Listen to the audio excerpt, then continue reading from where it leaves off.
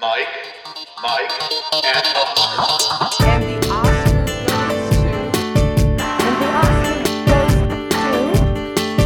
the Oscar goes to... And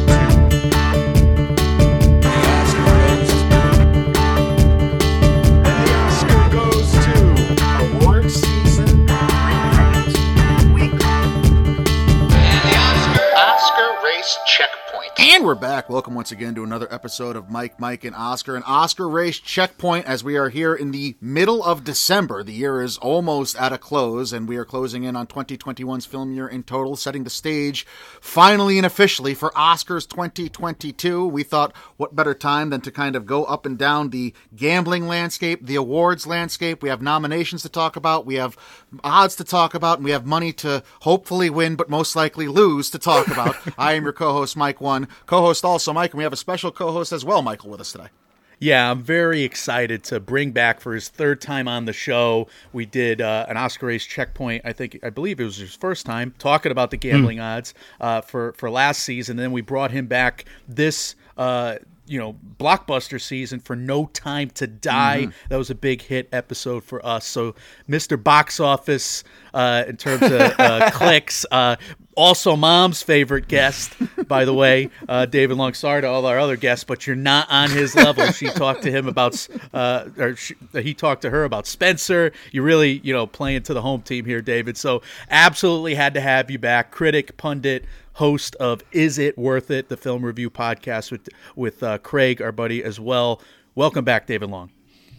Mike One and also Mike, I am absolutely delighted to be here talking Oscars and most importantly talking those betting lines. We've got money to win, we've got wallets to empty, we've got wheelbarrows of cash that we can't wait to lose. Oh, I'm excited. I plan on waking up with a baseball bat to some appendage after the end of we're having David on is dangerous for like my lifeblood, I think, because he's a responsible gambler and I'm just like a total degenerate, but I'm excited to have you here, bud. And that's what the episode we're giving you guys today. The Critics' Choice noms are out, the Golden Globes noms are out, and the Indie Spirits noms are out as well. So we're going to kind of take the major categories, the biggest categories, we're going to lay them out, we're going to tell you what those noms had in store for them, and then we're going to get into a conversation about what Vegas thinks of those odds leading into the Oscars picture before, obviously, we get the winners of those categories for those respective shows. So, Mike, we want to talk about some crossover odds to start with some of these categories. Yeah, crossover stats. I did a few just for the first four categories, but in the last 10 years, 87 of the past 96 Best Picture Oscar nominees were first nominated for Best Film at the Critics' Choice. That is 90.6%. So it is a very strong crossover. In terms of the Globes, we have in the past 12 years, because I did this stat 2 years ago, by the way. Last year I didn't do it for whatever reason. So I was able to do 12 years on this stat. Only 6 Globe Drama noms have not been nominated for Best Picture at the Oscars. That's 55 out of 61. That's 90%. Again, so 2 very strong crossovers. It dips off in the comedy or musical categories. Only 20 out of the last 60 selections in those 12 years went on from the Globe Comedy or Musical category to the Oscars Best Picture category. That is a measly 33%. So this is why we had Bo Rap and A Star Is Born and everything go into the Globe Drama category. I don't know if we have that this year, that allowed, other than Coda. So let's get into it and let's talk about what was nominated at the Globe Drama Best Picture category. And coincidentally, all 5 films that made that category with the HFPA also were nominated for Best Picture at the Critics' Choice as well, Michael. Yeah, I think I want to mention the gambling odds, a little resume stuff, and, of course, these nominations as I go through them. We'll set David up to talk gambling, Mike to talk gambling, and guys, in the pre-show conversation, they were starting to teach me how to gamble. So 2 devils on the shoulders. It took 5 years. But I really want to do it this time. I don't know. Maybe the audience will try and save me after the fact, but I'm getting intrigued. I got to do it. I don't want to be in touch with Mike's bookie, but I want to be in touch with... I'm feeling like we could do this. Like we could hit. This could work. That's how it starts. We're going to win. That's how it starts. We're all going to be rich. We're all going to get laid. We're all going to be rich. It's happening. Laid. All right. Belfast. Belfast has the best odds of these Globe Drama nominees. 3-1. They've been as short as 2-1, David found. Belfast is the MBR winner. 11 choice noms overall. Feinberg's number 1 on Best Picture. So Belfast, The Power of the Dog, has the next best odds here, 6-1. It's been as short as 5-2. AFI selection, 10 choice noms overall. Feinberg's number 4. We have Dune, number 3 there, 16-1. NBR, AFI, 10 choice noms overall. A lot of those are crafts that we'll talk about really in our next Oscar Race Checkpoint, by the way. We're going to focus on the main categories today. King Richard, 17-1. NBR, AFI, 6 choice noms. Feinberg's number 3, King Richard. That's 4 out of the 5. And the 5th was a really cool selection by the Golden Globes. In the drama category, I thought they could have went musical category for this, but Coda, 33-1. It was mentioned in NBR, guys, but it didn't get an NBR top 10. It was mentioned in the top indies category there at NBR Coda.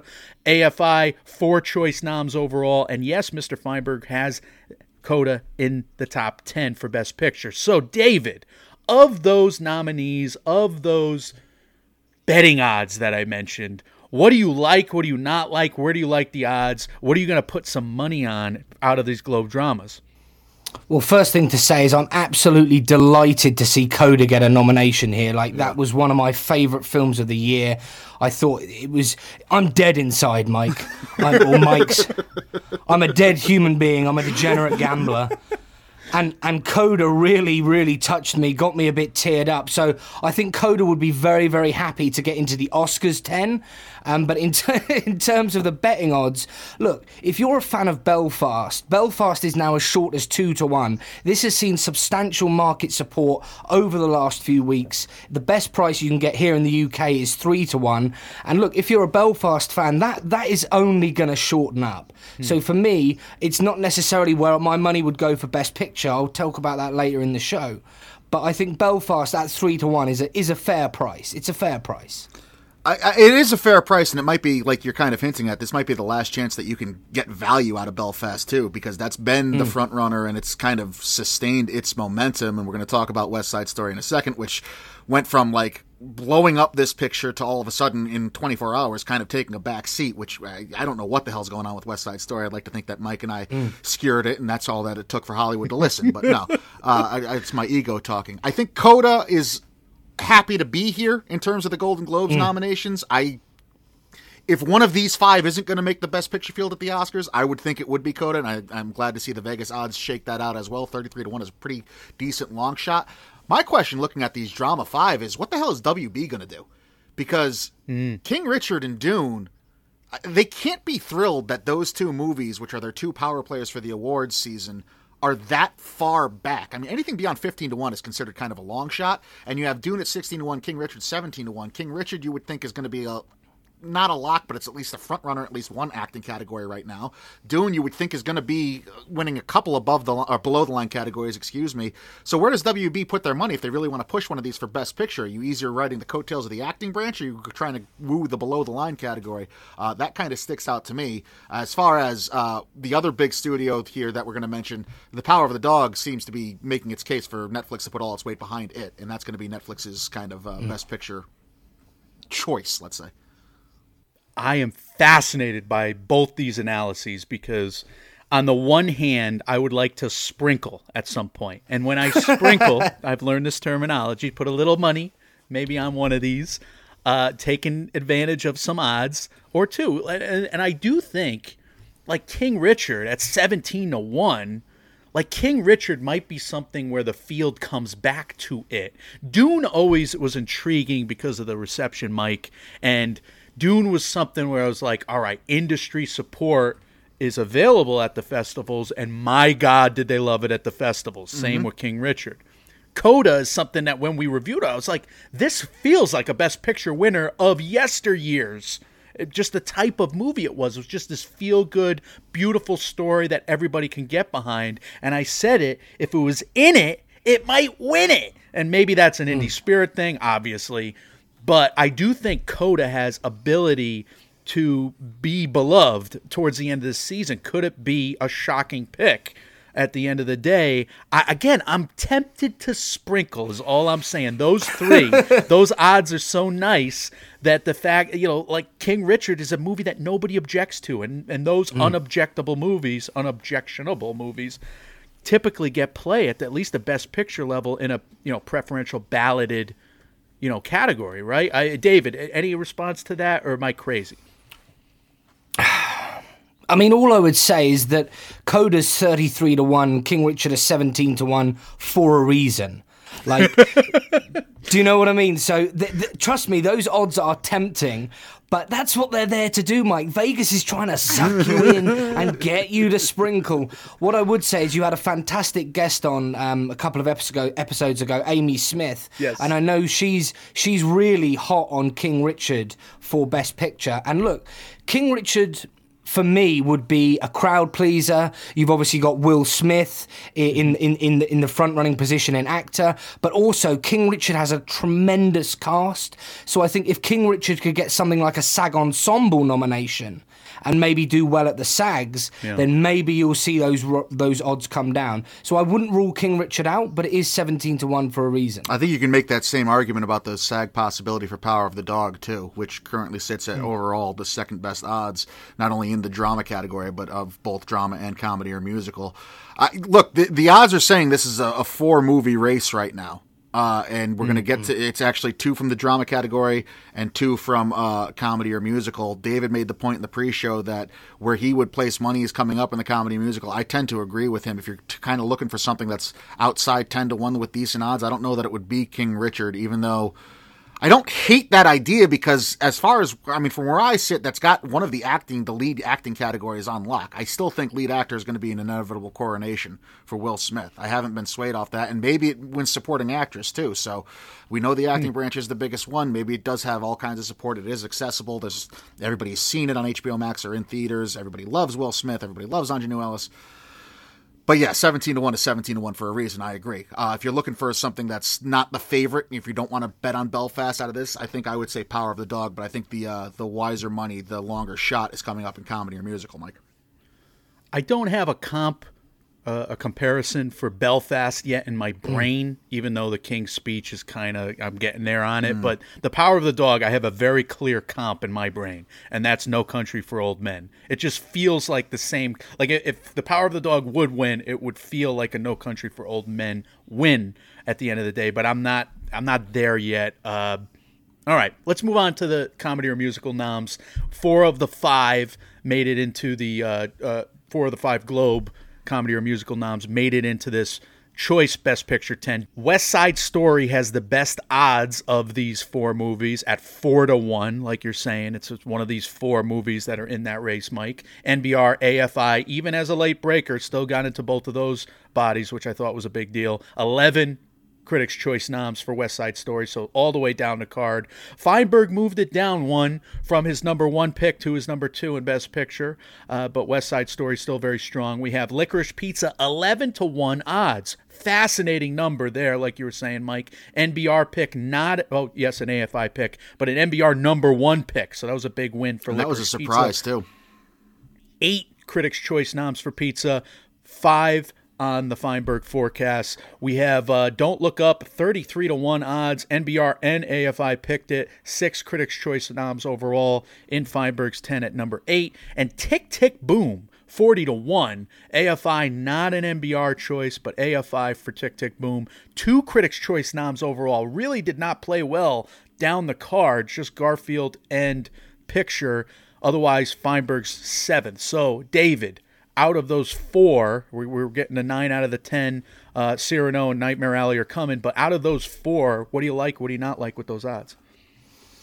Well, I just want to slightly divert and say I've noticed something in the nominations for the Critics' Choice, and it does lead into Best Picture, and that's the Best Editing category. And in editing, you've got West Side Story, Belfast, Licorice Pizza, The Power of the Dog, and Dune. And in my opinion, looking at those best editing noms, those are the 5 frontrunners for Best Picture. And Vegas would tend to agree. Now, we were talking in the pre-show a little bit about where my money would go, and the simple answer is Licorice Pizza at 11-1. It absolutely fascinates me, and I'll tell you why. I can find reasons for Belfast not winning Best Picture. I can find reasons for The Power of the Dog, and if you listen to Mike and Oscar's last episode, we can definitely find reasons for West Side Story not winning. So don't get me wrong. These films are setting a high standard, but I think Licorice Pizza can surpass that. I haven't seen it, and that's the gambler in me. I want to bet blind. But I do genuinely believe, looking at those editing noms, and the editing noms of the Oscars are going to be key. They're the 5 frontrunners. I don't think Dune can win Best Picture. I really don't. So that leaves 4. And of those 4, I've seen 3 of them, and having seen them, I just feel that they're a little bit vulnerable. So for me, Licorice Pizza 11-1, I think is a very interesting play. You took the words out of my mouth, and I completely agree. And I was agreeing with you even when you brought that up in the pre-show. I mean, outside of Licorice Pizza, I guess if you want to get cute, you could start to see West Side Story's odds get a little longer if you want to play the waiting game, and maybe you can get that around 6-1 or 7-1 if Power of the Dog officially jumps it. But yeah, like I said when we were talking about the drama category, it's West Side Story, Licorice Pizza, Belfast, and Power of the Dog right now. Those are the 4 that are inside 15-1, and Licorice Pizza is the only one of those that's above 10-1 or even 6-1 for that matter. That seems to be the 4 that Vegas is kind of saying are in the lead. As far as elsewhere in this category, I'm surprised Don't Look Up has the same odds as Coda. I'm more surprised that Tick, Tick, Boom, for all the fanfare it's gotten, has even longer odds than Coda and Don't Look Up at 40-1. That makes me, how sure are we that Tick, Tick, Boom is long for this field, for this best Picture 10 here? Only 2 noms at the Choice Awards overall for Tick, Tick, Boom was a real surprise to me. I thought it was going to do better down the card. I thought the production values were pretty darn high. De Jesus is getting disrespected too, by the way, in supporting actor. Yeah, that's a bummer. Yeah. That is a bummer. He didn't show up. All right, I like your guys' takes on that. Licorice Pizza is a hope for my rest of the year. West Side Story, that's fascinating that you would actually wait and then lose your money on the West Side Story. Mike. That would be ironic. If you're waiting those odds shortened, don't bet it, because don't support West Side Story. Period. I've seen Don't Look Up. I don't think it's winning Best Picture. That's all I'll say. I'll tease our review for later. I think Mike and I were going to tackle that down the line. But all right, so that's 9 of the 10 that we're talking about today in terms of Best Picture up front. The Globe Comedy or Musical fifth was Cyrano, and Cyrano's odds are 100-1, which is crazy. For something that's getting nominations at Best Picture and winning in Detroit. Feinberg's 21st pick, which is kind of surprising to me there, and a red flag for certain. The Choice 10th Best Picture nominee, or Best Film rather, is Nightmare Alley, and Nightmare Alley's odds are 16-1. This is an NBR and an AFI selection. 8 Choice noms overall. Got some success down the card for Guillermo del Toro's latest that Mike and I are going to review. Feinberg's 11th, so on the outside looking in for Feinberg. But those 2 guys, David, Cyrano, would you sprinkle $10? Would you sprinkle $10 on Cyrano? How about Nightmare Alley? I think Cyrano, the odds work out like this. If you bet $10, you lose $10.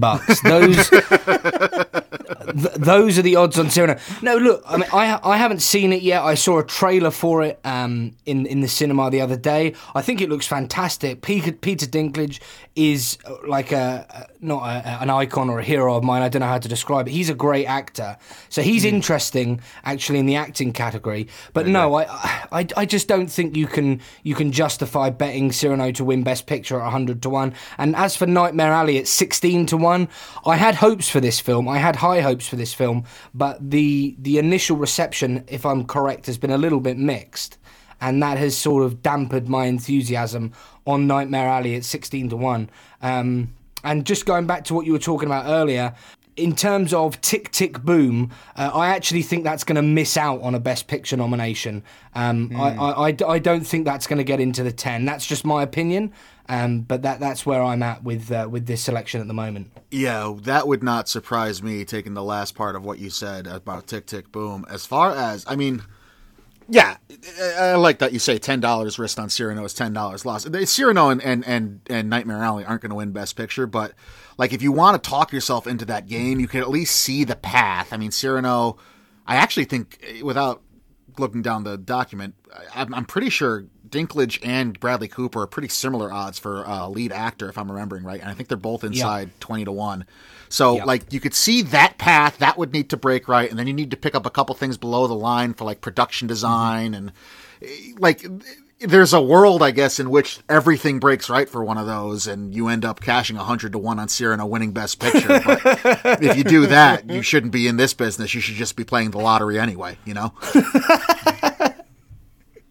I just want to sprinkle, and I want one of the sprinkles to come out and just win me. You so want your much Rosamund money. Pike moment? I know, yeah, I know. Yes. I want that moment. You had that moment. Why can't I have that moment? All right, well, that's where let's.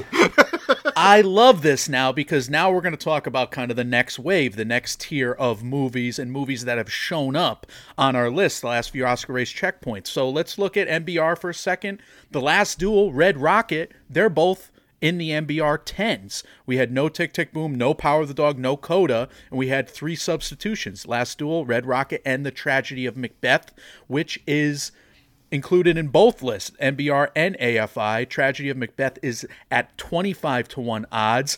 Only 2 choice noms, though, for The Tragedy of Macbeth: cinematography and Denzel Washington. Feinberg's number 16, so let's just put a pin in that. I'm going to keep going down this list. AFI, no Belfast, but Belfast won another award, FYI. No Cyrano, but yes, Tragedy of Macbeth and Nightmare Alley. Otherwise you had the usual suspects in AFI's list. The Indie Spirits. Here's where the Indie Spirits factor in and get interesting. The Lost Daughters at the Indie Spirits. Come On, which we have not talked about yet until now, is in the Indie Spirits. That's where instead of Cyrano, Joaquin Phoenix, Mike Mills, if you're going to do a super duper long shot like that, I think you're better off doing Come On, even though much like, I might start saying that just every episode, David, $10 bet on that might be $10 lost again. I really like that saying. Well, let's mention these long shots now, because the Indie Spirit 5 is fascinating to me. The Lost Daughter, Gotham winner, Spirit, Best Feature nominee, Come On. A Chiara, the Italian movie that I can't wait to see, by the way. I missed it at the festival. I want to see it. I love The Novice. Mike and I, we reviewed Zola, which is a cool pick there. Being the Ricardos, House of Gucci, and Spencer are the other 3 that we want to draw attention to their odds, because they did not show up. They're on the outside of looking in terms of the Critics' Choice Best Picture categories here. 3 choice noms for Being the Ricardo, 4 for Gucci, 2 only for Spencer. Those are disappointing showings at the Critics' Choice. So here are their odds. Come On, 80-1, coming off the Spirit. Bad or good odds, I guess, how you look at it. Being the Ricardo, 66-1. House of Gucci, 50-1. Spencer, 50-1. And I'll go back to The Tragedy of Macbeth, 25-1. David, of these long shots, all that we mentioned, are you holding out for The Lost Daughter to get some odds? Are you thinking that any of these are worth sprinkling anything at all? House of Gucci to win all the Oscars. Yes. Now we're cooking with gas. Why would you say that? No, I just have to say, guys, literally the day after the Oscars last year, I went straight online and looked up the betting odds, and I got on House of Gucci at 25-1 to win Best Picture. Not a huge amount, but a little sprinkle. I was confident, looking at the cast, the director, the style of the film. But I've got to say, even with my money on it, it's a dead duck. Like I can, we talk about multiple universe theory. Even in a multiple universe theory, I struggle to see Paolo from House of Gucci going up on the Oscar stage to collect a Best Picture win. So yeah, I mean, being the Ricardos 66-1, that interests me as a long shot. Spencer, one of my favourite films of the year. Obviously, saw that at the London Film Festival. We'll talk about Christian Stewart a little bit later. I think Spencer's a tremendous film, but it's a very cinephile, critics, quite a niche movie, and 50-1's a fair price. I can't see Spencer winning. Come on at 80-1. Again, I think that's $10 down, $10 lost. Of those selections, the one that would interest me is Being the Ricardos, and I hate to say it, but my House of Gucci bet is down. Gucci's gotten to the point where landing 4 Critics' Choice noms is like, oh wow, that might actually have Oscar's legs for like some categories as far as nominations go. But it's tough to. I mean, it was on paper, it seemed like something that should have been a slam dunk Best Picture contender, and the fact that it's not, absolutely. It is a little sad. I don't think Macbeth has any shot at winning, but the fact that Vegas still treats it with such respect and that it's got better odds than something like Coda, which made the Golden Globes field still, I think there's something to be said for that. As far as any other long shot, not for Best Picture, I don't think. I think these are all just kind of, as Bradley Cooper once said in a song, by the wayside. I wonder how many of these odds are for the late breakers are still trying to suck you in. Like those Macbeth odds, I mean, they probably should make it longer, but if they keep it there, they might suck you in and get you to sprinkle. The narrative for Macbeth is so easy to follow. It's a Coen, it's Denzel, it's Francis, it's a period piece. I mean, I understand it, and like 25-1, that's great odds for something with that on paper, but you could say the same thing about House of Gucci. The only difference is more people have seen House of Gucci and they realize it's, a Mario cosplay. All right, guys. One final set of long shots before we move on to the next category.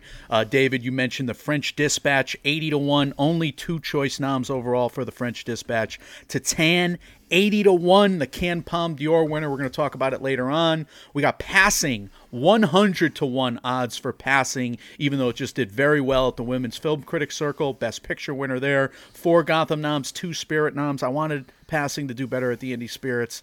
Unfortunate. Annette, remember when we did an Oscars profile on Annette, Mike? Let it win. Why not? 100. Somebody did the Time cover, did the Person of the Year, and put Baby Annette on it, and I laughed so hard. Baby Annette. I loved it. In the Heights is another one. Remember when we thought that was winning Best Picture? 150-1. This was, David, you pointed this out in our notes here, an 8-1 betting favorite just a few months ago. Yep. So unbelievable that's moved the way it's moved. Otherwise, I would say not to win, but I think to get nominated. I wish you could bet on that. Drive My Car, 2 best film wins in the critics circles, the New York Critics Circle and the New York Film Critics Circle, that is, and the Boston Film Critics Society. Best film overall, not best international film, best film overall for Drive My Car. Flea has 2 choice noms, international animated feature. We've been talking about the Flea case for a while. That sounds like it's a literal bugs crawling on you. No, we talked about Flea. We all know the Red Hot Chili Peppers, yeah. We've talked about bed bugs. We've talked about the bassist for this rock band that we used to listen to. No, I just watched The Big Lebowski last night, by the way, and he is brilliant. When he's on the floor acting, and the guys are chasing. Oh, it's just, I love that movie so much. You made me do the presenting today, and I'm just going off on like tangents. Nonsense. Yeah, you're all excited to spend money now and maybe win some big odds. French Dispatch, Titan, Passing, Annette, In the Heights, Drive My Car, and Flea. Any of those worth a damn, David? I mean, In the Heights has drifted like a fart in the breeze. 8-1. I've got to say, guys, if you have backed In the Heights at 8-1 and it's now 150-1, you're feeling pretty sick. Look, I was a big fan of Annette, and there was a narrative for that to be a Best Picture player, but that again seems to have vanished. So no, I mean they're big odds for a reason. I would be sticking to my go on Licorice Pizza at 11-1. Yeah, I co-signed that, and I also it does seem like Annette might get that 5th slot for original song, at least according to a lot of people that have that ranked. So it'd be funny to watch Billie Eilish and Jay-Z and all these powerhouses sing, and then get the Sparks Brothers sing "So May We Start" to follow that up on the Oscar stage. But other than that, yeah, I wouldn't touch any of these. Got it. All right, let's move on to Best Director. I'm glad we did the big Best Picture discussion. Those are always fun. It was one of the first big ones of the year, so that's cool to have you on for this one, David. Let's move on to Best Director. This will continue to color the Best Picture conversation, of course. Let's talk about some crossover stats. Golden Globe, that Best Director category, it does mean a little something. We've had 33 of the last 50 Oscar noms come out of the Golden Globes. That's a 66% crossover in the last 10 years. In terms of the Critics' Choice crossover, we have 37 out of the last 50. That's a 74% crossover coming off the Critics' Choice, so better choice than the Globes in terms of an Oscar predictor over the last 10 years. But the Critics' Choice also has 65 total nominations to pick from. So if you redo the math, that's 56.9%. Again, it means everything and nothing, guys. As we know. All right, let's talk about these betting odds and some resumes real quick out of these Globe and Choice picks. All right, best odds, we have Jane Campion. She is 6-4 and almost 4-6 in some books you have here, David. Yeah. David, Globe and Choice pick for her, 9 wins so far. Let me just pick her off for a second, David. Do you think she is a heavy favorite? What do you think about her candidacy right now? I think if you like Jane Campion and you like The Power of the Dog, then 100% take the 6-4. She's odds on 4-6 in most books now in the UK, meaning that she's gone, a heavier favourite. So that 6-4 to me looks very, very appealing. That's a fair price because she is, without question, the front runner. If you're going to bet on Campion, I would say just bet on Power of the Dog for Best Picture. Wow. Because, I mean, it's... If you're going to waste some money, waste more money.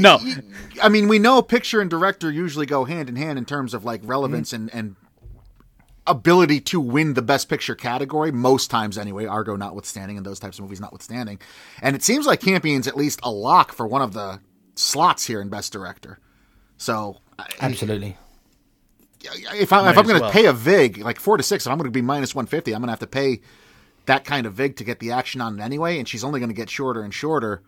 I might suggest doing a smaller bet and just trying to get that 6-1, because I think Power of the Dog actually might end up shorter in Best Picture anyway, especially if Netflix puts its whole machine behind it. Yeah, but when you say things like this, it makes me... Like, it backs me into a corner as a gambler. Like, if I have to, double down on whatever, if you aces came into this blackjack. episode looking for, like, sane advice, we are two crazy people, David and I, so I don't know what to tell you, man. But I always have to spend more money. If this happens, I always have to do like that worries me because that like these gambling maxims worry me. But no, look, I get your logic. There's logic there. It's not West Side Story. There's logic. All right. Kenneth Branagh, he has the next best odds coming from afar at 7-1. He's a Globe and Choice nominee. He's won one. He's Feinberg's pick overall. Steven Spielberg, 8-1. Choice Globe, 1 win thus far in the critics' circles. Las Vegas, he's Feinberg's number 2. And then let's take the next two guys. We have Denis Villeneuve out of Dune, 9-1. Paul Thomas Anderson, also 9-1. Paul Thomas Anderson was the MBR winner. Villeneuve got Choice and Globe. Paul Thomas Anderson, only Choice. He did not get Golden Globe, even though he's Feinberg's 5th choice. I wish Uncut Gems didn't do so well at the NBR because I'm really heartened by Licorice Pizza doing so well by the National Board of Review, but all I can think about is Uncut Gems and how they didn't do well. And the Oscars. Safdie's getting in Critics' Choice, right? So, all right, David, we got 4 guys contending, 4 big names in the business. Do you like any of these odds for the win? Do you know, if that old saying sort of gun to my head, if I had to have a bet in this category, it would be Spielberg at 8-1. I just think that Steven Spielberg is just an absolute god of a man and such a good, such a good maker of film. And what Mike one said there was absolutely fascinating, because if we're thinking that director and picture go hand in hand, then Mike is absolutely correct. Forget the 6-4 on Jane Campion. Have a go on The Power of the Dog to win. And it's the same with, I mean, if we're seriously saying that West Side Story is a 4-1 shot for Best Picture, then Spielberg at 8-1 looks good value. Great point, Dave. That's a great point, and it infuriates me because I do not want to see that movie win, but it makes all the sense in the world. You know, I can seriously see that Spielberg line shortening up. I really, really can. Particularly if he does well in some of the precursors. But this West Side Story is just like an avalanche of praise, really, in most places. It's bizarre. So Campion seems fixed in this category, and that means we have 4 open slots. And then if you follow the list of odds below Campion, what do we have? 6, I think I counted. 6 options inside 15 to 1 right now. Usually that means the category is going to be a runaway if you have the favorite that entrenched. So if you're picking a winner, I don't know how you pick against Campion unless Power of the Dog falls way the hell off, which I can't imagine. I mean, we know Netflix hasn't had the most success with above-the-line categories yet, but they seem to be pretty well favored for at least this one to do well in some above-the-line category, if not multiple. But it's a clustered field, and it's, you know, that doesn't even, I don't even think we have, we don't have odds for Maggie Gyllenhaal in those 6 below it anyway, so... It's tight. I mean, this is a tight field to go anywhere. You can find value pretty much anywhere outside of Jane Campion, I would say, but then you're just really hoping against hope that something unforeseen happens. Maggie Gyllenhaal is 50 to 1. Sorry, guys, I didn't put that down, but she's 50 to 1. That is an intriguing long shot, 50 to 1, because I do think she's got a chance. She got a Globe nom. She's the Gotham winner. She's a Spirit nom. Feinberg's number 7th. Guillermo del Toro's probably like that next possibility in terms of a nomination because he and those Three Amigos dominated the category for almost 5 years. He's a 14 to 1 nom, or 14 to 1 odds right now. Choice pick. Feinberg's 8th overall. I'm fascinated by the screenplay composition award factor here because we have Jane Campion also entrenched perhaps as the favorite in adapted screenplay. So I wonder if that could be Oscar's puzzle theory for us, Mike, down the line, kind of trying to figure all these things out together. But to me, like, I look at these odds and I don't know how to read them. It's a jolt to my system that you say this category is kind of all, these numbers are telling you Campion, and yet the race out at large, yeah, I mean, she's the front runner, but like I'm seeing an open race at picture and director for the way I'm just reading the movies, I guess. You're not wrong. I mean, yeah, you could see why, but it does. Look, we're mid-December right now. We're waiting on all these award shows to shake out, and the second place for director, you're getting 7 to 1, whereas you have to pay a vig to put money on the favorite in this category. At this point in the season, that's a big deal, I think. Anyway. Yeah. So Vegas is telling you that they don't want people betting on Campion because they think they're going to lose money. I would venture. I would venture to say we're going to be saying similar things about Kristen Stewart in a minute. Yeah, we are. I mean, it's not. It's even more so with Kristen Stewart, but yeah, that's kind of the vibe I'm getting here. I don't see any value in it. I mean, you could on one hand say there's no value, but on the other hand, you could say this is if you want to bet on Jane Campion in this category, this is the only time you're going to have a reasonable chance to do it. But you're still going to have to pay money out of your pocket to get a piece of the action. So Maggie Gyllenhaal 50 to 1, Guillermo del Toro 14 to 1, Ridley Scott is 20 to 1. He did not show up at Choice or Globe. Adam McKay is 33 to 1. Again, no Best Director nom for him last week. And Joel Cohen, Tragedy of Macbeth. Those are the other ones we've listed kind of in the conversation, David. Any of those possibilities seem remotely usable, bettable for you? I've got to say, Ridley Scott at 20 to 1 baffles me. I think that should be more like 100 to 1. That movie's got fucking momentum, man. I don't know why. I don't know how, but that movie's got momentum. Wow. Can you imagine? I Can just you imagine if he went? well, that would. Good Lord. The thing is, I'm not against it. Like, I'm behind Gucci financially. Like, I want to see it. Right. But for me, like Ridley Scott at 20 to 1, that's too short. Joel Cohen at 33 to 1 is interesting. Again, we talk about a narrative. You know, there is definitely a narrative where the Tragedy of Macbeth can do well and Joel Cohen could do well. So he's interesting at 33 to 1. And to pick up on something Mike said, I wish you could bet on films being either films or directors or stuff being nominated. Because if you could bet on stuff being nominated, it would be a fascinating market. And that's the next presentation here, because I wish I could bet on like Mike Mills as a long shot, for instance. He's one of the indie spirit noms. We had Janixa Bravo of Zola, Maggie Gyllenhaal of The Lost Daughter, Lauren Hathaway. Yes, I love this indie spirit 5, and Ninja Thyberg of Pleasure. Ninja Thyberg is a name that should direct a movie called Pleasure, and I can't wait to see it. I have not seen that one, but I've seen the other 4. That's a Hall and I'm a of Fame fan. name right there. Ninja Thyberg. Awesome name. Name Hall of Fame, absolutely. Angry at my But look, parents guys, right now for naming me Mike. Could have named me Ninja.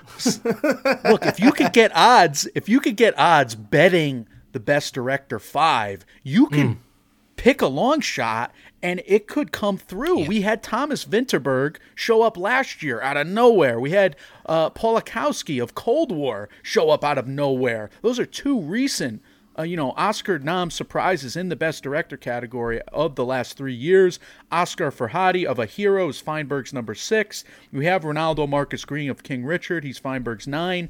Ryusuke Hamaguchi of Drive My Car. He won the Boston Society of Film Critics Best Director Award. And then Paolo Sorrentino of The Hand of God, Feinberg's number 10. I can't reasonably say we got to find odds for these guys to win. But yeah, I mean, bookies need to take bets on nominations. David. I agree. Any of these guys? Yeah. Any of these guys intrigue you going forward? Do you know what, Mike? Without the odds, nothing intrigues me. No, I'm joking. No, but I think the reason that the bookies don't take bets on nominations is for that exact reason, because we get locked nominations early. They could get hammered, and we do get those surprises. But no, I'll be honest, in those ones, none really stand out to me, if I'm brutally honest. Yeah, the odds would be jarring too. Camping for a nomination would be like a minus 800 right now. Nobody would even bother. Huge. I'll tell you what, Farhadi and Hamaguchi intrigue me as that 5th nom. I'll tell you guys that much. I mean, Ducournau would have been my pick from Tatan from a while back, but if not Mills, I'm feeling momentum for Farhadi and Hamaguchi. Is King Richard not the most accessible out of any of those films, though? Like literally and figuratively accessible, because people can just turn on HBO Max and get to it if they wanted to. It wouldn't shock me to see Reynaldo Marcus Green make a little noise, but I've been waiting on that movie to be more accepted and taken more seriously in other categories. It just hasn't happened yet. I want to re-echo what Dave said before about Ridley Scott, though. Like, I agree completely. Ridley Scott should be like $1 billion to 1 right. There's something inexplicable going on, and it leads into the next category too with lead actress. House of Gucci is getting more respect again, and I don't. Yeah. I mean, maybe Vegas is just trying to lure people in because they know it was a box office boon. I can't explain it otherwise. Well, Gaga did show up to both, and yeah, let's move into lead actress now. Quick crossover on the Critics' Choice. 2 Oscar noms. We have 46 of the last 50 Oscar nominees in lead actress. They were first nominated at the Critics' Choice. That is a whopping 92% crossover. Again, if you recalculate the numbers, it took 63 total noms, because they have 6, 7, sometimes 8 nominees at the Critics' Choice Awards to get those 46. So that would be a 73% crossover if you recalculate those numbers. But 92%. I mean, we're going to have a lot of Critics' Choice nominees getting nominated at the Oscars. This is going to be a similar field. So let's look at these 5s. I mean, Stewart, Gaga, Chastain, Coleman, Kidman, Haim. Those are your 5 Critics' Choice nominees. We have 2 categories at the Golden Globes: Stewart, Gaga, Chastain, Coleman, Kidman out of drama. Comedy or musical with Zegler, Haim, Lawrence, Cotillard, Stone. Sorry for the listing. There's no other way to do it there. So let's talk about some odds, and let's talk about this category. Kristen Stewart, as a favorite, David, 8 to 15. How strong is that? Mike's been kind of theorizing about what he'd do and how he'd approach this category, and I probably agree with him. What do you think of her favoritism here? I mean, 8 to 15 is strong. It's nearly minus 200, so that's strong. But I'll be honest, it's not as strong as I would expect. So in some UK books, she's 1 to 3 minus 300, and again, I would expect her to be more like 1 to 6 minus 600. I don't think she's as strong as some people are saying. Like I see a road for another person to win this category, and I'm excited to tell you about that a little bit further down the line. But to answer your question, Stewart is very, very strong, but she's not bulletproof at those odds. No, she's not bulletproof, and I mean, you could have the same argument. You could easily make the case of Glenn Close from The Wife a couple Yeah. years ago, because it looks like Stewart, you might get the score in there, but there's a chance Stewart could be the lone nominee representing her film. Maybe costume design makes it in. Maybe the strength of Stewart's be costume performance. design. I agree. Yeah. Maybe the strength of Stewart's performance gets in a couple other categories, and that would be if Spencer on Oscars nominations day is in like 3 categories. I think lead actress is over. I think lead actress should be over anyway, and I'm more relieved to see this category kind of recorrect itself after the craziness that West Side Story introduced to everyone, because it seems like Ziegler fell back to earth. But what sticks out to me about the odds is that there's 8 women right now with odds ranging from 10-1 to 20-1. And ninth on that list is last year's winner in Frances McDormand, who's 25-1. So amazing. Stewart seems like a lock nom. You have to call Lady Gaga a lock nom, which Yeah. I did not think we would be saying at this point. So that's 2. So we have, it looks like 3 spots for what could be up to 9 different women to compete over. So, David, Lady Gaga's at 7-1. Just in terms of the rest of the field, like you're saying, you got 2 locks. Chastain's 10-1 from The Eyes of Tammy Faye. She got Choice and Globe Drama. Olivia Colman's 10-1 as well. She got Choice and Globe Drama off The Lost Daughter there. Penelope Cruz got neither, and she's still 11-1. I'm very dismayed about that. I loved her performance in the Parallel Mothers. Rachel Ziegler, 12-1. That's an enticing number from somebody who was atop the category in Feinberg's Sure. list. She's now 5th. Nicole Kidman, 14-1 off being the Ricardos. She's Feinberg's 3rd.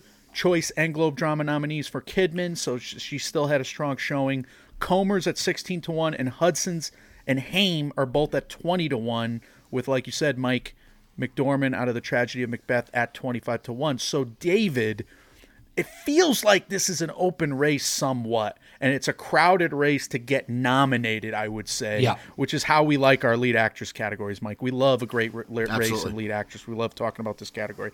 So, what do you look at in terms of these betting odds? Because Kristen Stewart, it may not be her time, so to speak. Does she have to win this year? What do you think of the rest of the field? Well, the first thing to say is I think Kristen Stewart, from the performances that I've seen, sort of deserves it. I think she's the standout. I thought she was mesmerising as Princess Diana. But I've got to say, who am I cheering for? It is Lady Gaga. And I'll tell you why, good gentlemen. She's currently 7-1, but I'm sitting on a nice 14-1. There you go. I had a sprinkle at 14-1, and I'll tell you why. There is a narrative, particularly on the back of her astounding performance in A Star Is Born. She's an absolute superstar. She's going to add serious numbers to the viewing figures of the Academy Awards. If you go on Twitter, there's like an insane Gaga army behind her. Like Little there's a strong- monsters. Monsters, definitely. There's definitely a narrative for Gaga, and I just think, look, I might listen back to this episode in 2 or 3 months, and Kristen Stewart's like a huge short price favourite. But Mike One hit the nail on the head when he said, "Don't forget, Glenn Close was a huge, heavy favourite on the night. Olivia Colman was 6-1 second favourite on the night, and she won. We saw the same thing happen to Chadwick Boseman. He was a heavy, short price favourite, and point. obviously got beaten by Anthony Hopkins at last year's awards. So these aren't bulletproof. And for me, I don't like betting at these short odds. I just think if you weigh in on Kristen Stewart at 8-15, you've got to pay $150 to win $80. You're going to be shaking from now until March. You're going to be sweating. You're going to be, do you know what I mean? Whereas you can have a little sprinkle on Gaga, have a little bit of fun. I think she's a lot nomination, and I think she's fascinating. And I think it depends on the precursors, but I can see her being 3-4-1 second favourite on the night. So I would take the 7-1. Yeah, I don't know. I mean, any other long shot, you're just kind of anything above 10-1 right now. You can make a case for any of them, at least based on how the odds are stacked. It seems safe to assume Gaga's going to make the field. her odds aren't that much shorter than Jessica Chastain and Olivia Colman, who are 10-1 and are in third and fourth place. But like Dave just kind of made the case, she's got she's a known entity. She's been here before. Maybe she's already paid her dues in the Academy's eyes, especially the younger Academy, who's just been kind of beefed up in the last couple of years. There's nothing crazy about playing Gaga's odds right now if you don't want to pay for the favorite with Kristen Stewart, which I tend to think like Dave does. I mean, why bother? I think the value's already been sucked out of it. I think Coleman and Stewart are neck and neck for me on my number one positioning on the year. So Olivia Colman is actually the name that intrigues me most, just based on, and I can't do anything else. I can look at this category like a critic. I can't like a gambler because I don't know my ass from a hole in the ground. But I know the Academy loves themselves some Olivia Colman.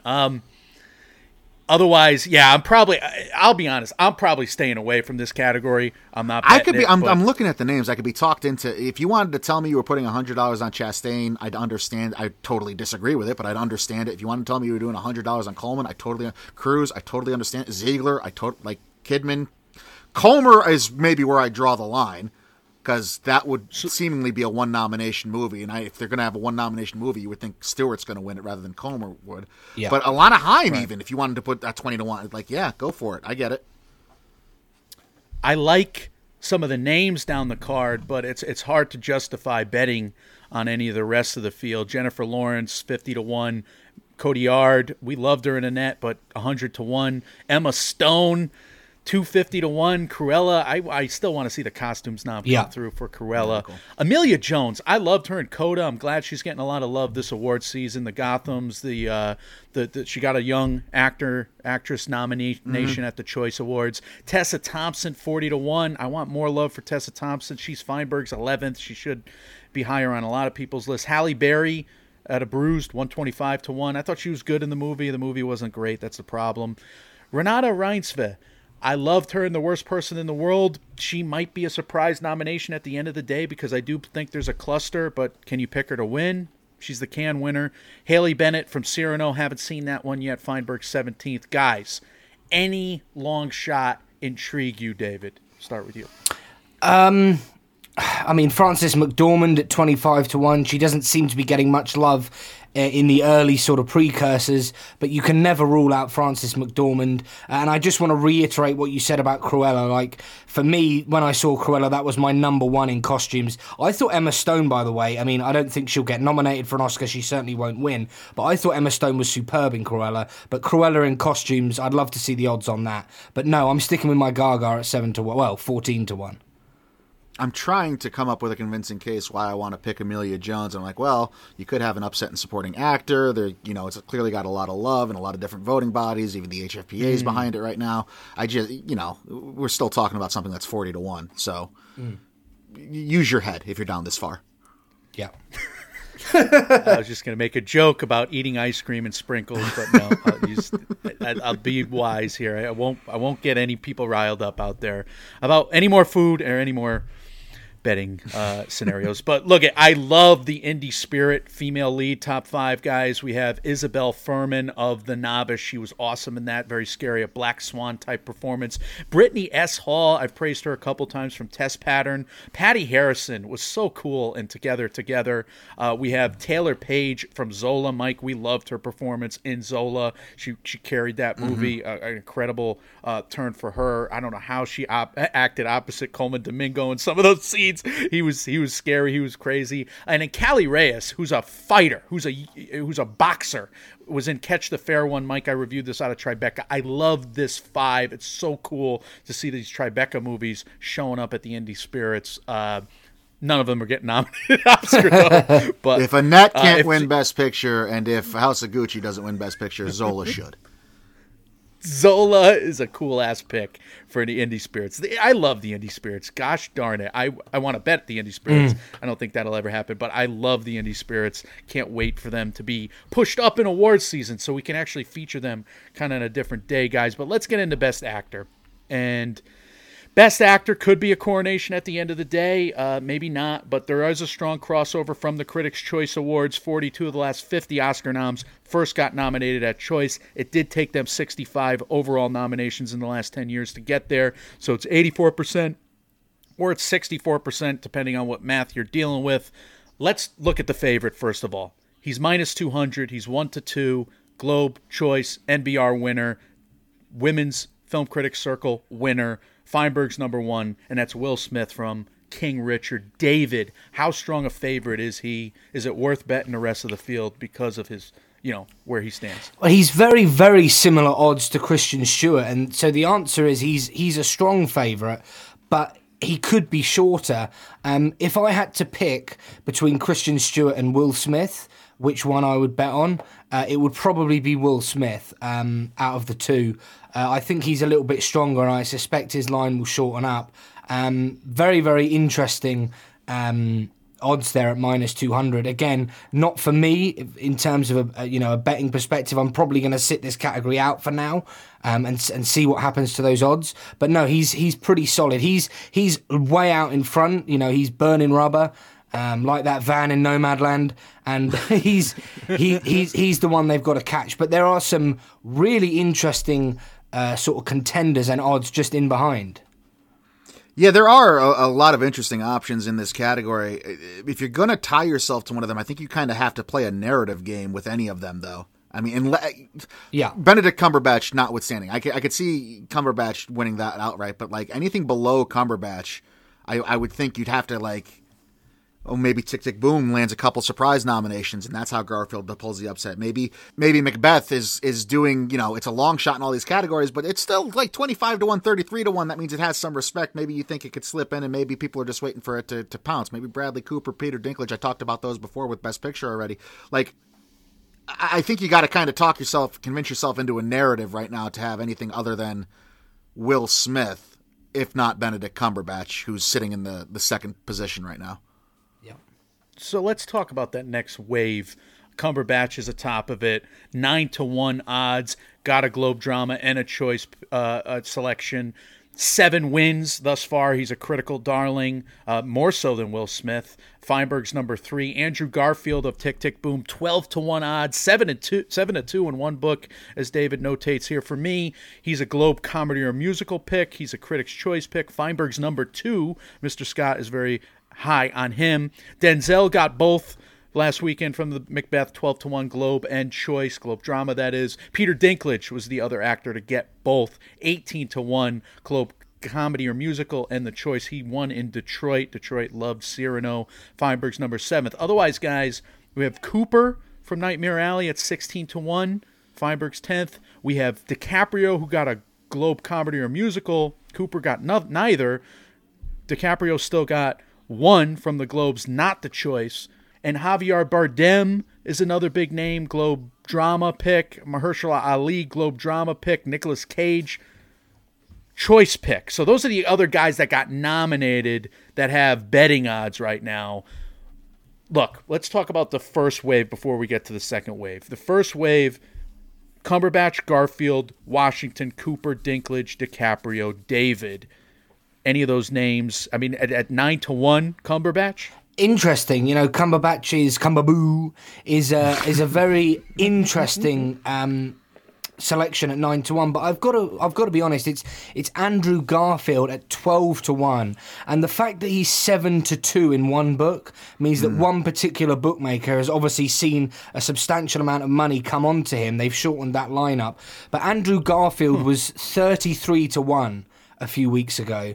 So he has come down in the betting, 12-1. I think if you like Andrew Garfield's performance in Tick Tick Boom, as I do, I think it's an interesting price, 12-1. I think that line will only get shorter. I wouldn't be surprised to see him in behind Will Smith as second favourite. Look, Peter Dinklage, I'd love to see that happen, 18-1. DiCaprio at 20-1.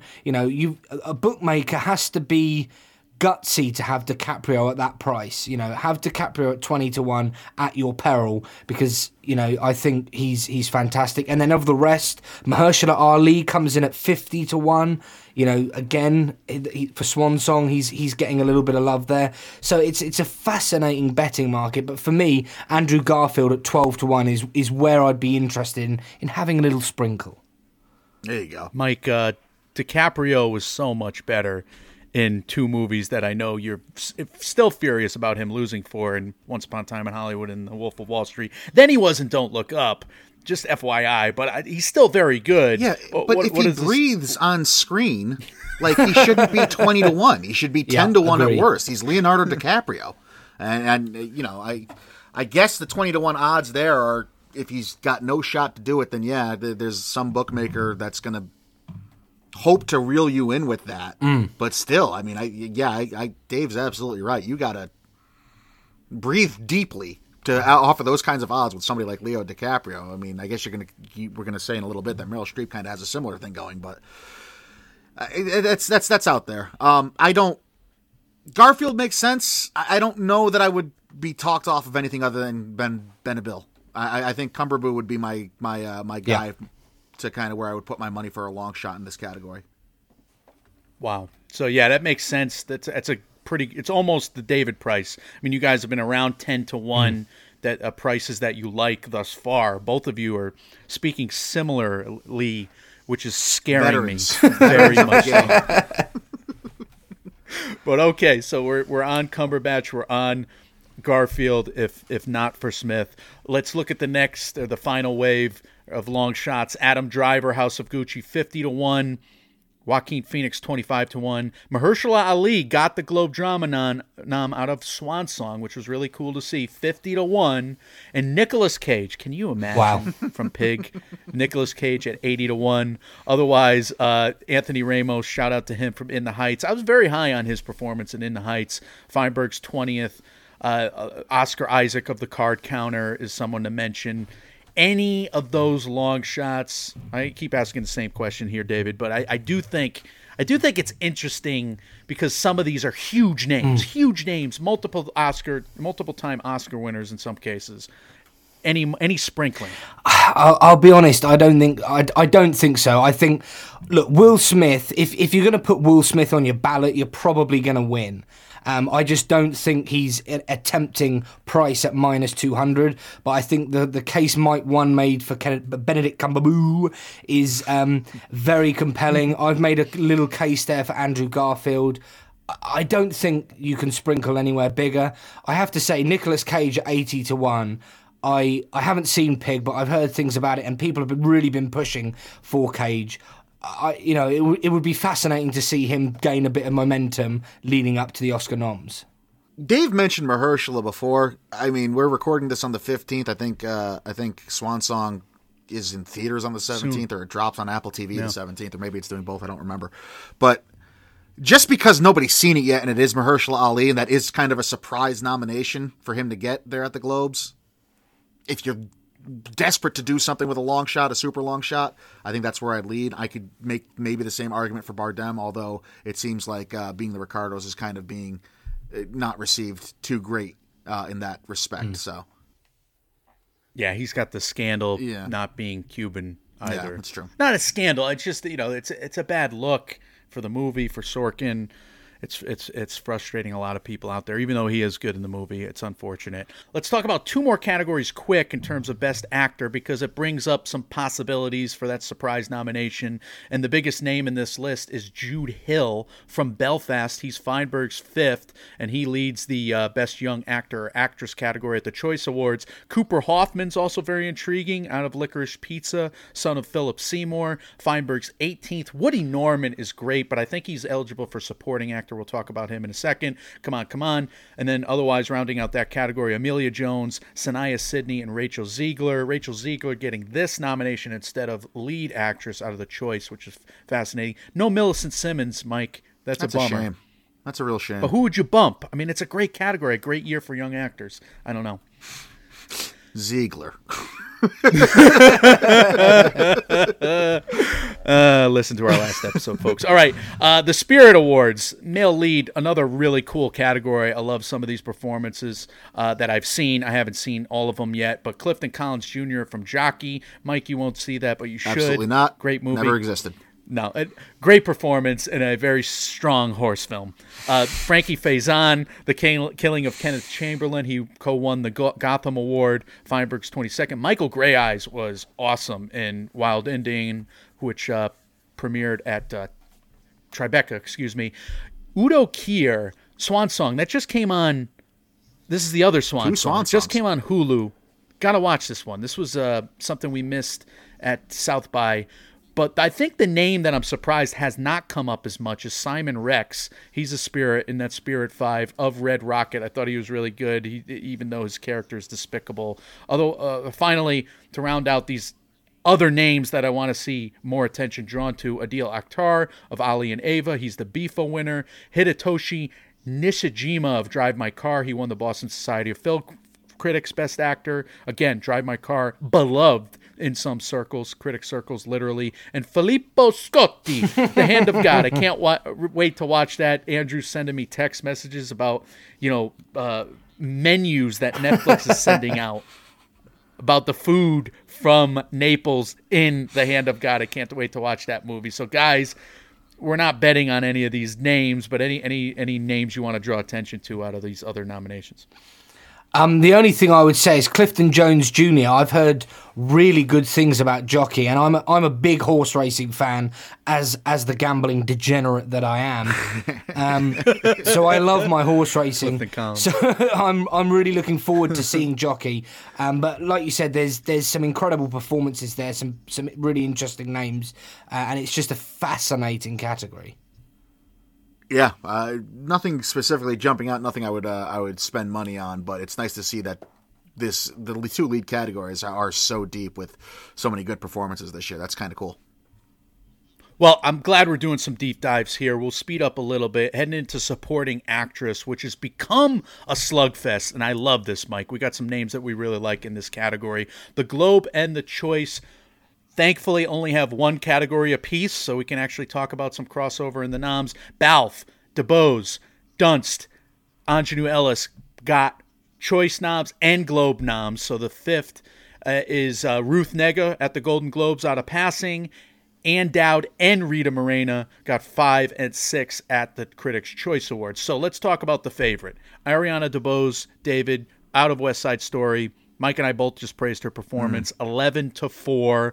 She is followed closely in this instance by Katrina Balfe at 3-1, Kirsten Dunst of The Power of the Dog 4-1, Anjanou Ellis from King Richard at 4-1. How do you like that top four, David? The first thing to say is Ariana DeBose has really shortened up in the betting. She was like double digits, 10, 12-1. As soon as the film came out, she was shortened straight into 5-1.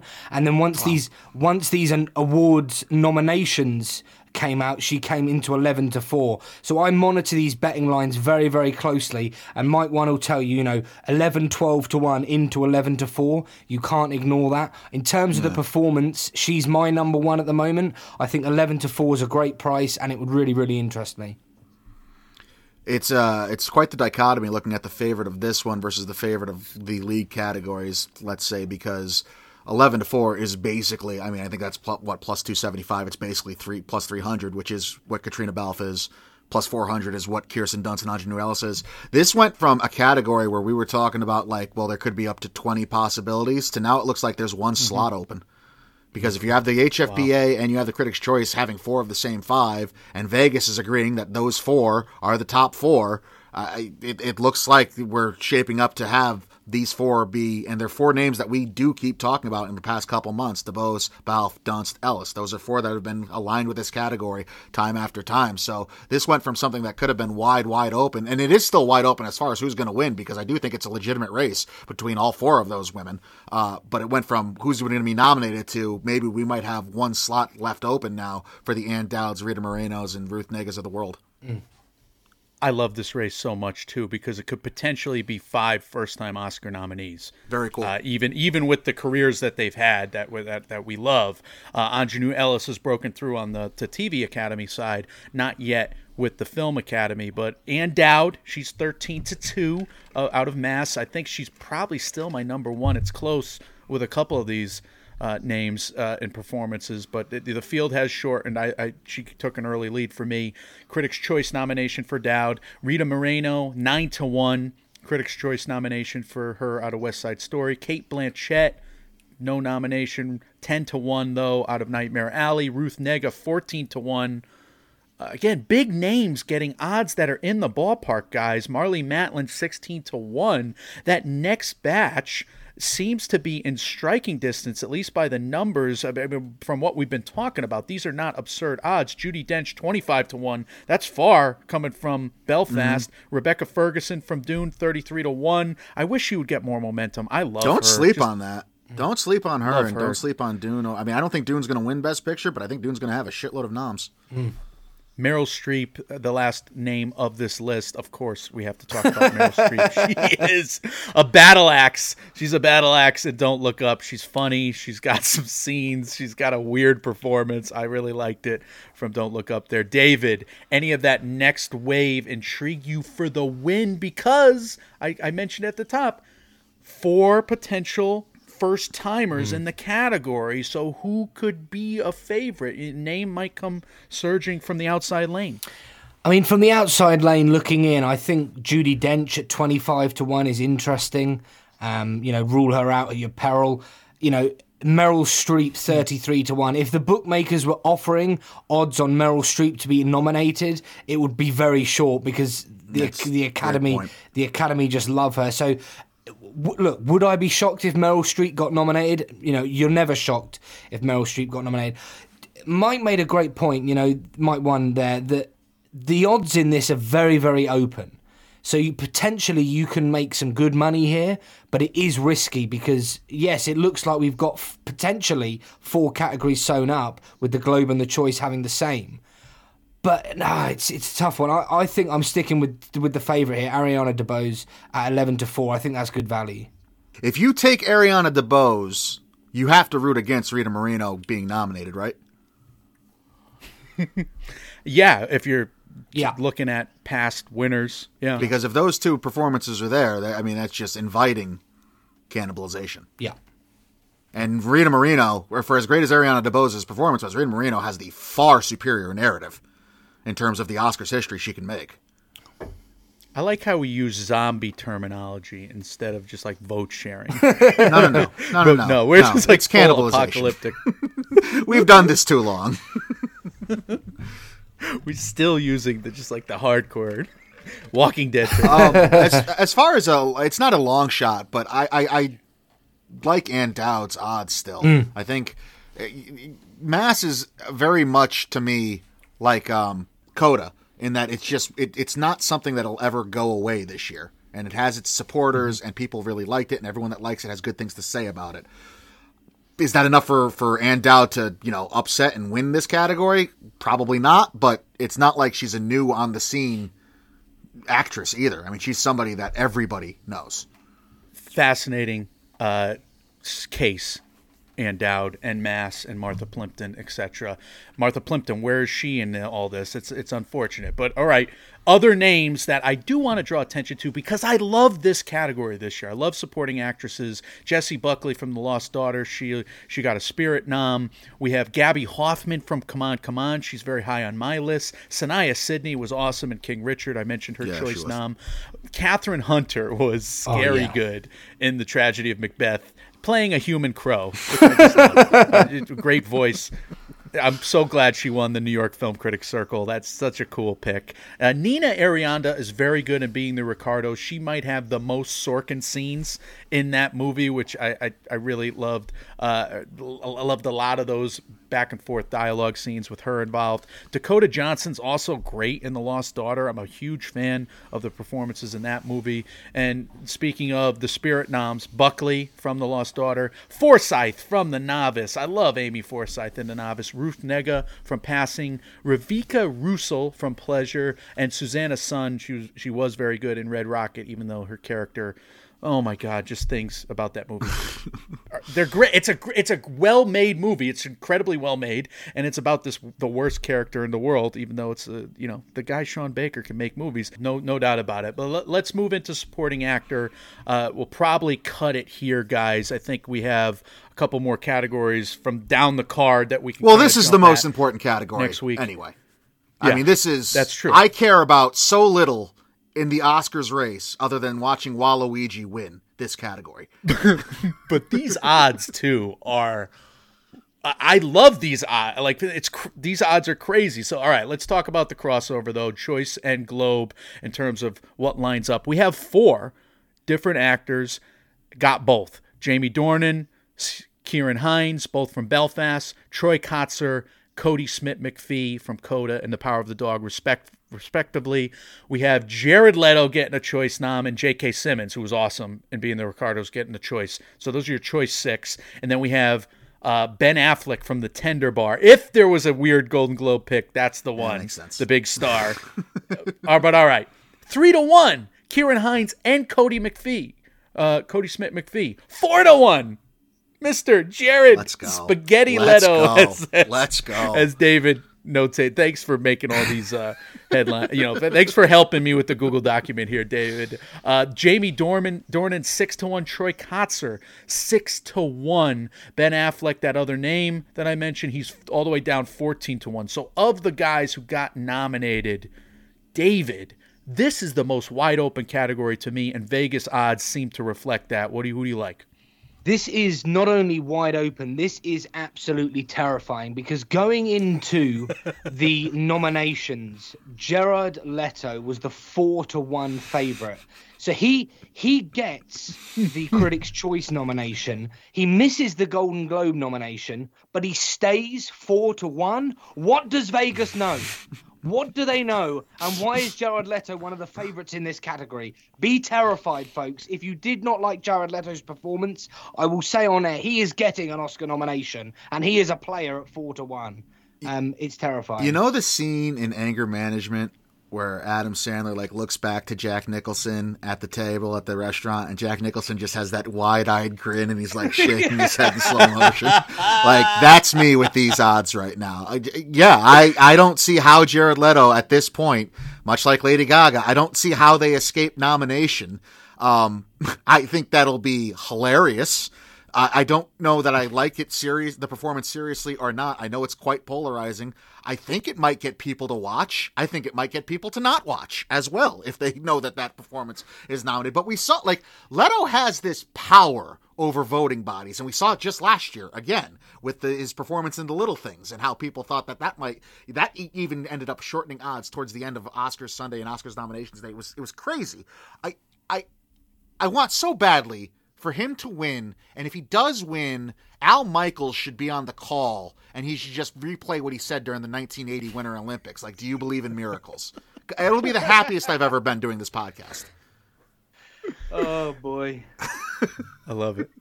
I love it, and I hate you for it, both at the same time. And the Radio Raheem dichotomy of this show, that hopefully people, if they got mad at us for West Side Story takes, at least they hate listened and enjoyed it. We tried to be fair, but we are what we are. And your Leto takes, I'm like, every time you say them, he needs to show up dressed as his character from House of Gucci. That's the only way he can accept the award. He needs to show up and deliver pizzas with that accent, and that's what he should do. He's the pizza guy. Ridiculous. Just absurd. The only, in all seriousness, again, I said it earlier, but Robin DeJesus getting absolutely no love, I think is a crime. I'm not the biggest fan of Tick Tick Boom, but he was great in that movie. Well, let's start to talk about the rest of the field. I love Troy Kotzer at 6-1, by the way. I thought last year they were ready for the Paul Raci narrative to go with the critics. The fact that he got the nomination was right on for me. Again, I'm seeing a wide open category. Kieran Hines is the elder statesman, where I could see them wanting to give him an award after such an incredible career. Dornan's young, but Kotzer's got that. It just seems like this fairy tale story, and he's been in the business so long, and he's so great in Coda that I was all about it, and he gives the greatest speeches. But okay, Mike Face from West Side Story, 9-1.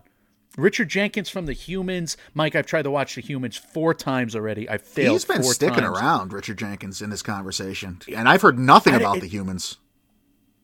It showed up on Showtime. Nobody saw it. I keep trying to watch it. It's so boring early. I'm going to stick with it because I've heard some, Neglia, people I trust, really like the movie in terms of their reviews. I'm going to watch the Humans. But okay. John Bernthal from King Richard, 16-1. Jason Isaacs, I say it ain't so. 20-1 out of Mass. He's probably my number one in terms of just pure being a movie critic and rankings there, power rankings for me. Bradley Cooper 20-1, even with the limited screen time out of Licorice Pizza. Maybe that's a legacy pick. You know, Amy Smith is campaigning, we know. Jesse Plemons, 33-1. I love his character in that movie, The Power of the Dog. Al Pacino, are you fucking kidding me? 50-1. Some Gucci. Al Pacino has one Oscar. Jared Leto is going to win his second with this performance. Wow. David, please save this conversation, supporting actor. I can't save this conversation, and I'm going to say this. If Jared Leto is nominated and loses, he has to go up on the stage and say, "It's me, Paolo. How could you?" He goes full Kanye in character. I would love it. Comes he will. in the bald cap and everything. He has to do it. No, I'd love to see it. To save the conversation, I think Troy Kotsur at 6-1. I thought his performance was fantastic. I'd love to see him nominated for an Oscar, and I think 6-1 is a fair price. This is an amazing category. If you want to really study a category, have a look at this one, because there is loads of value from a betting perspective. Yeah, agree with that. I would, barring David's logic for before, why you would bet on Spielberg for director versus why you would bet West Side Story for picture. You could make a similar argument for Mike Feist at 9-1 there. If you think West Side Story is going to be a big power player, that's might be where I put my money in terms of sprinkling something right now. But I would liquidate my house and all the assets I own to put it on Jared Leto just to feel something for once in my life. Just to feel alive. Just to feel alive, man. Let it ride, baby. J.K. Simmons, like I mentioned, being the Ricardos, Ben Affleck, Tender Bar, Woody Norman, come on, Jonah Hill, Don't Look Up, David Alvarez, West Side Story. We just Don't sleep on his. Jonah Hill Robin, making the nomination field here. He's funny as shit in that movie. Darn it. Robin DeJesus, like you said, Mike. And then the Spirit noms. Coleman Domingo, Zola. He's Feinberg's 15. Miko Gattuso, Queen of Glory. Troy Kotsur, Coda. Will Patton, Sweet Thing. Chasky Spencer, Wild Indian. Very good performance, the latter there that I saw. This is a wide open category. Yeah. I wonder if we're getting surprise noms. I know we got really cool names with great performances that are all neck and neck for me, Mike. I'm not going to lie. That last group of names, I like a lot of those names in my fives. So any standouts for you, David, before Mike bring us home? Well, the interesting thing is Ben Affleck was 18-1 into 14-1. That's an interesting narrative for the Tender Bar. And just to highlight one other market mover, Cody Smith McPhee was 11-2. He's into 3-1 joint favourite. But from the outside looking in, I'm not sure. I'm just looking forward to Jared Leto at the Oscars. I really am.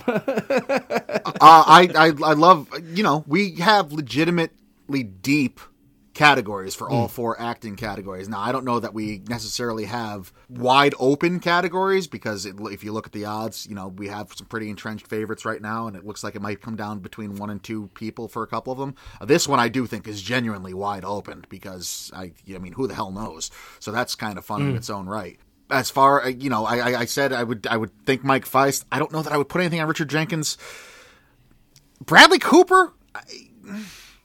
I've seen, if you want to go with the narrative that Licorice Pizza is going to blow everyone away and the NBR is onto something, and you're going to bet Licorice Pizza, you're going to bet PTA for director, you're going to bet Alana Haim at 20-1, and just you play all those long shots hoping to hit one of them. If you have the capital to do it, I don't think that's the craziest idea in the world. I like long shots in this category. If you're going to bet long shots, might as well be this category, right? No, you should bet Leto in this category. Do the right thing. Oh, Lord. Oh, Lord, help us. Guys, this was a lot of fun. We had so much fun that we didn't get to all the categories, but it works out well for us, Mike. Our next Oscar Race Checkpoint is about the Oscar shortlist, so we'll be able to talk through the rest of the categories. And we've done this in past years where we kind of break the Critics' Choice and Golden Globe nominations into 2 reaction shows. But I needed this deep dive, David. I thank you so much. Yes, thank you, buddy. Always a pleasure. Your episodes at Is It Worth It are always deep dives. They're always something that, this was like the perfect podcast vehicle for you. We did a big show when we did No Time to Die last. We did a big show your first time here. You got to come back for another one. So please remind all our listeners where they can find your show, where they can find you on social media, that is. And thanks again for coming, man. Well, the first thing to say is I'm a huge fan of the show. Thank you so much for having me on. It's been an absolute blast talking betting odds. In terms of where you can find me on Twitter, it's at @OneDavidLong, or you can follow mine and Craig's podcast at Film Is Worth It. And just to let you guys know, my series Road to the Oscars is coming back in January. It's going to kick off with a deep dive analysis of Best Picture with YouTuber and Oscars pundit Max Joseph. I've then got Andrew Morgan from the Nomcast coming on. We're gonna the great Andrew Morgan from the Nomcast. We're going to study the Netflix categories. My brother, Andrew Long, actor and podcaster. We're going to look at the actors. Amy Smith's coming on to do director. And then hopefully, you may have heard of them, Mike, and Oscar, might pop on to look at the Oscar nominations. So do keep an eye out for Road to the Oscars. You'll see all our links. You can find us on Twitter, Facebook, Instagram. Is It Worth It? The Film Review Podcast. Thank you, guys. Thank you, buddy. Really looking forward to all that. Love your show. Love spending time with you and having you hang out and shoot the shit here and try to degrade Mike's wallet and just try to turn him into a degenerate like you and I. You're really a guy after my own heart.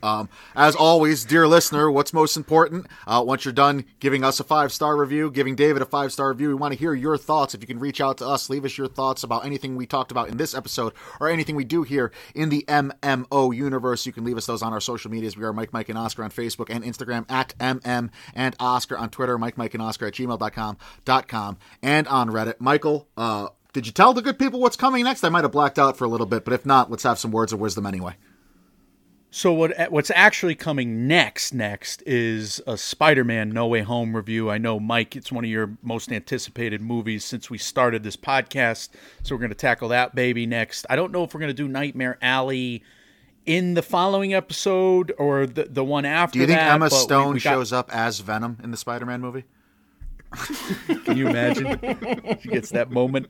There's a multiverse theory, and it was very funny, David and Craig talking about multiverse theory that you mentioned as a little Easter egg today in your last episode from the London Film Festival. But yeah, there's obviously multiverse playing in a big way, which I can't wait to see. So we are going to review Spider-Man No Way Home, Nightmare Alley at some point. Don't Look Up, Being the Ricardos at some point. I don't know how we're working it all in, but we will touch on it. We're going to eat a licorice pizza. We're going to see a licorice pizza. We're going to review a licorice pizza. That's also happening. Mike and I are just arm in arm, ready to just feast. I'm hungry, by the way. We're recording this. Up if you keep pitching that visual to me. That sounds like the most disgusting thing. Come on, pizza, licorice. What's not to like? They're both great. I mean, it's like it's not the Friends trifle. It's sweet and savory. What are we? It's not. I'm not Joey Tribbiani here. This is gonna work. This is gonna be good. I'm going to force you. I'm going to force you to eat it. You don't have to force anything. Buy me a pizza. Buy me a stack of Twizzlers. My God. I will eat it. It's happening. All right. David, thank you again. Buddy. The words of wisdom. Follow David Long at his social medias, and David, one more sign off, man. I really appreciate it. It's a me, Paolo. How could you? It was my year for the Oscar. There you go. I'll leave you with that. Perfect. Sorry. I'm so sorry.